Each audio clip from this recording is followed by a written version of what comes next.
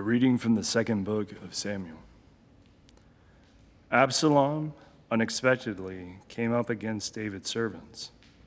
He was mounted on a mule, and as the mule passed under the branches of a large terebinth, his hair caught fast in the tree. He hung between heaven and earth, while the mule he had been riding ran off.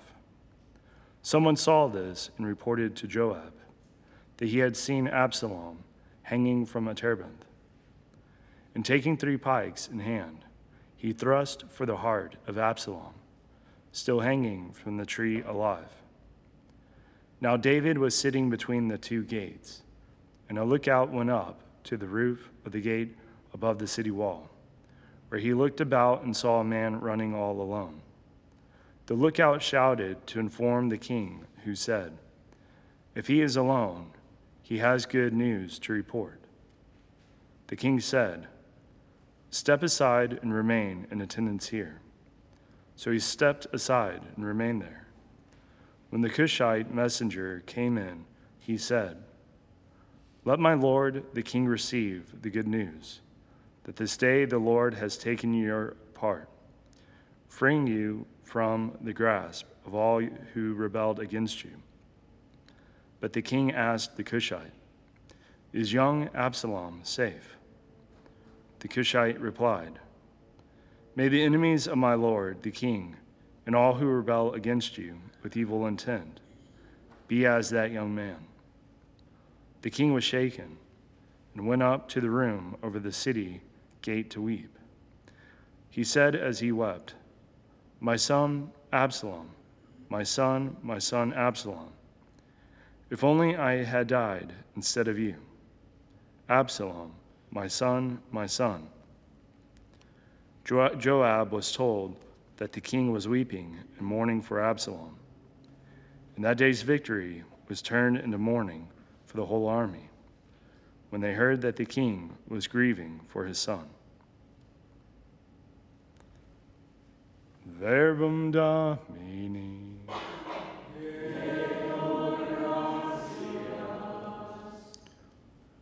Listen, Lord, and answer me. Incline your ear, O Lord, answer me, for I am afflicted and poor. Keep my life, for I am devoted to you. Save your servant, who trusts in you. You are my God. Have mercy on me, O Lord, for to you I call all the day. Gladden the soul of your servant, for to you, O Lord, I lift up my soul. For you, O Lord, are good and forgiving, abounding in kindness to all who call upon you. Hearken, O Lord, to my prayer, and attend to the sound of my pleading.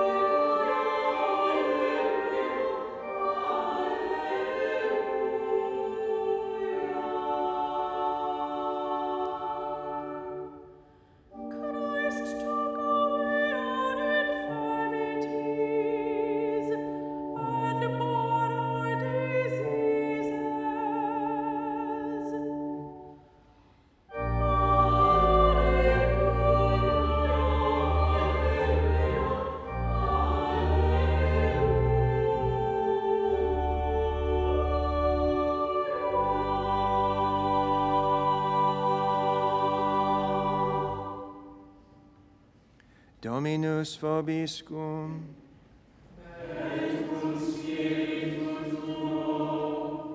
Lectio Sancti Evangelii secundum Marcum.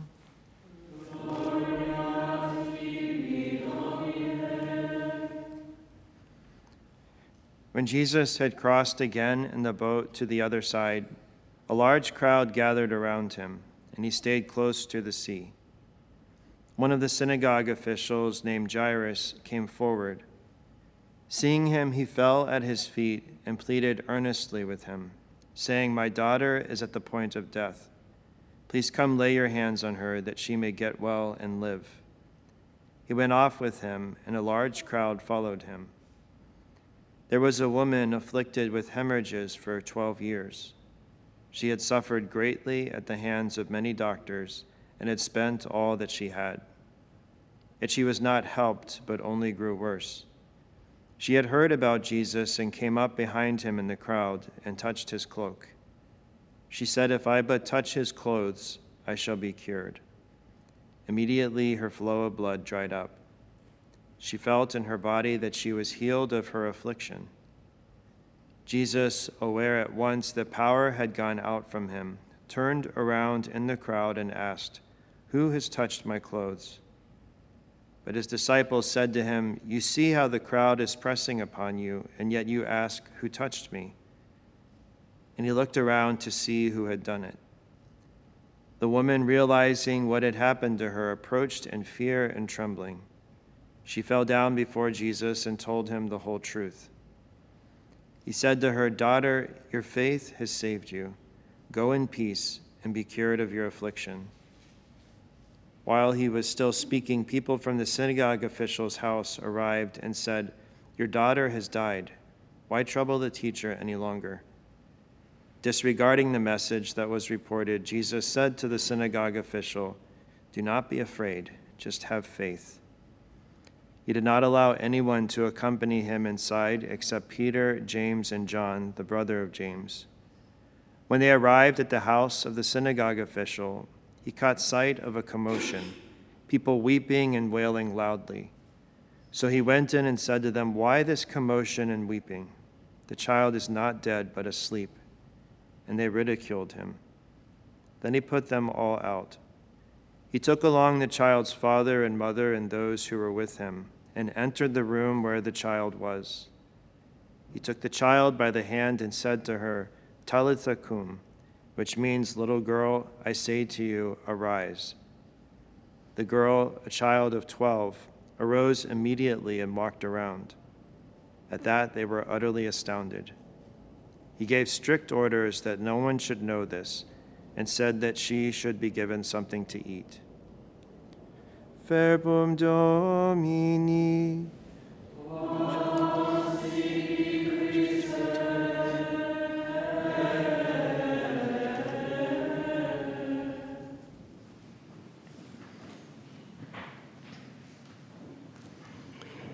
In our gospel account today, many people probably touched or bumped into or had some physical contact with the Lord. Even the disciples said to him, "You see how the crowd is pressing in around you, and yet you ask, 'Who touched me?'" What was different for the woman who had been suffering from the hemorrhage is that she approached and she touched the Lord with great faith and great trust. She expected that she would be healed, that some change would take place in her life. When we receive Holy Communion, we do much more than touch the clothing of the Lord. So in light of this gospel, we can examine ourselves. How are we interiorly disposed when we come and approach the Lord to receive him in Holy Communion? We receive the body and blood of the same all-powerful Lord that we hear about in the gospel, who cured the sick, who raised the dead. So this encounter we have with him in the Eucharist can change our lives. But the degree depends upon the receptiveness of our hearts and on our faith and our trust, as it did for the woman in the gospel. And similarly, our Lord invites Jairus to a deeper trust and faith in him. Jairus, the synagogue official, was a very prominent man, and yet he humbled himself before the Lord. He fell at his feet and begged him to heal his daughter, who was at the point of death. And on their way, as we just heard in the gospel, right as the Lord encountered this woman with great faith, the news comes that Jairus' daughter has just died. Jairus is even told by some, "Your daughter has died. Why trouble the teacher any longer?" So Jairus had faith and trust when he first approached the Lord to ask him to heal his daughter, And now the Lord is inviting him to deepen that faith and trust. Because Jairus could have easily said, don't bother, Lord, she's dead. Just allow my family and I to grieve the loss of our daughter. But he didn't.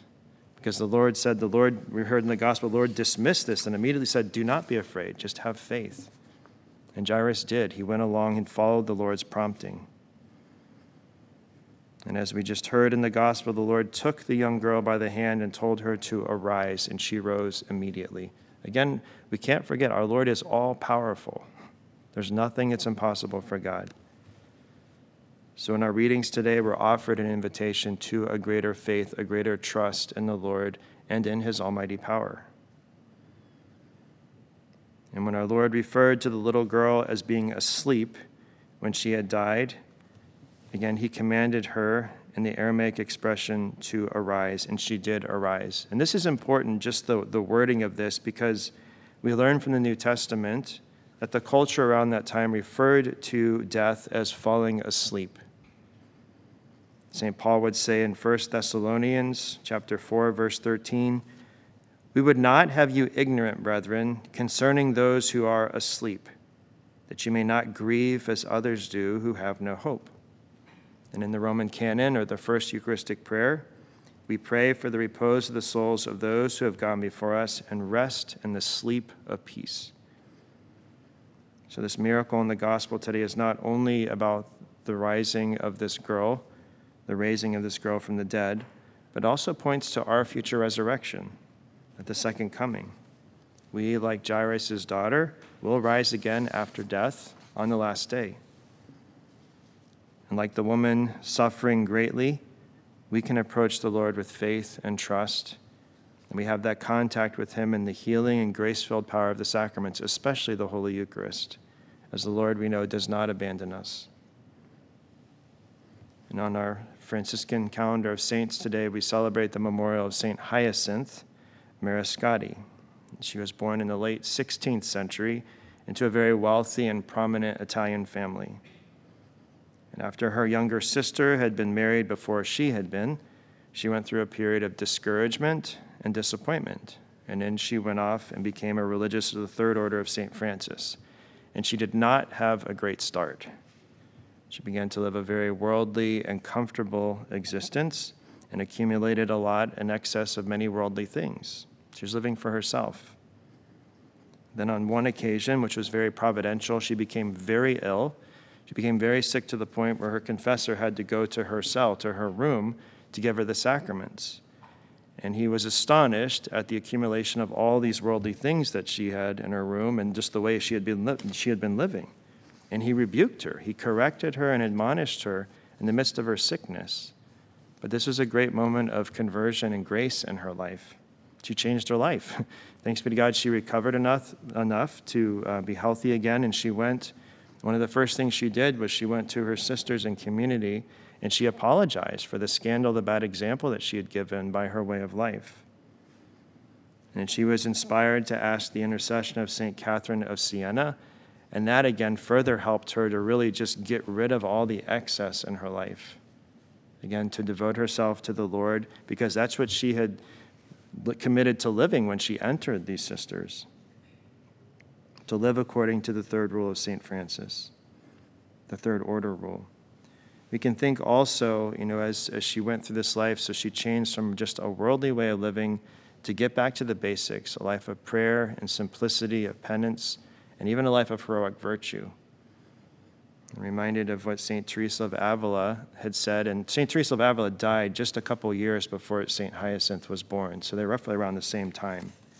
But St. Teresa of Avila said, it's when I possess the least that I have the fewest worries. And the Lord knows that as far as I can tell, I'm more afflicted when there is excess of anything than when there is lack of it. And we might notice too in our own experience that the more we have or the more we accumulate things, the more we are concerned about those things. And we can easily get distracted by thinking about all the things that we have and taking care of them rather than keeping our focus on the Lord.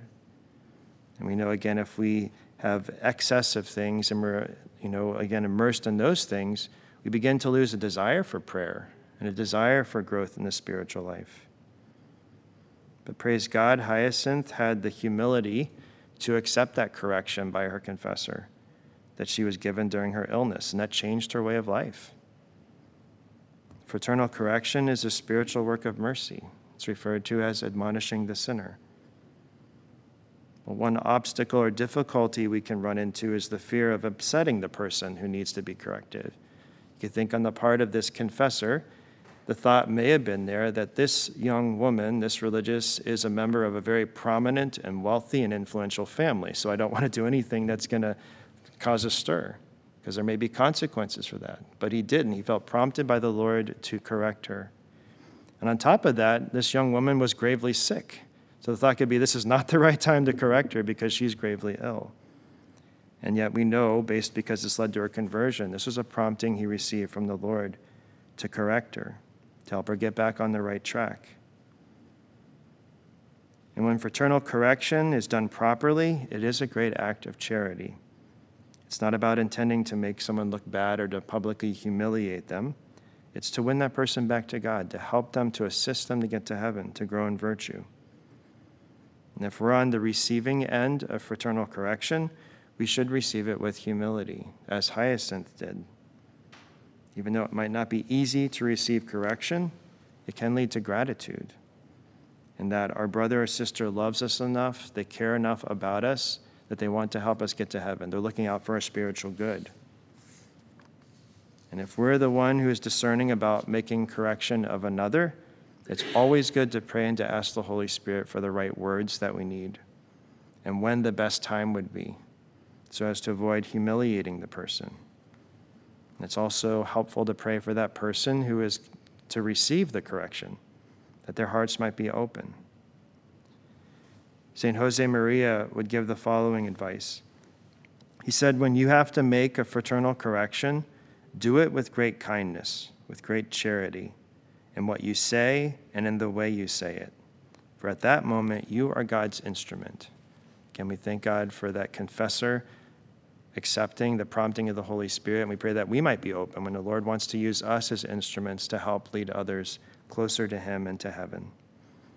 So we ask the intercession of St. Hyacinth today that we might receive that grace to persevere on the continued path of conversion. We know that even though it's been said, I think it's been attributed to St. John Vianney, that not all the saints started well, but they all finished well. We see that in Hyacinth. She had a rough start, but she experienced the grace of conversion. She became a great saint. That we might continue to work on our conversion, which is a lifelong process. And also that we might humbly and gratefully receive correction from others who genuinely care about the good of our souls and our relationship with God.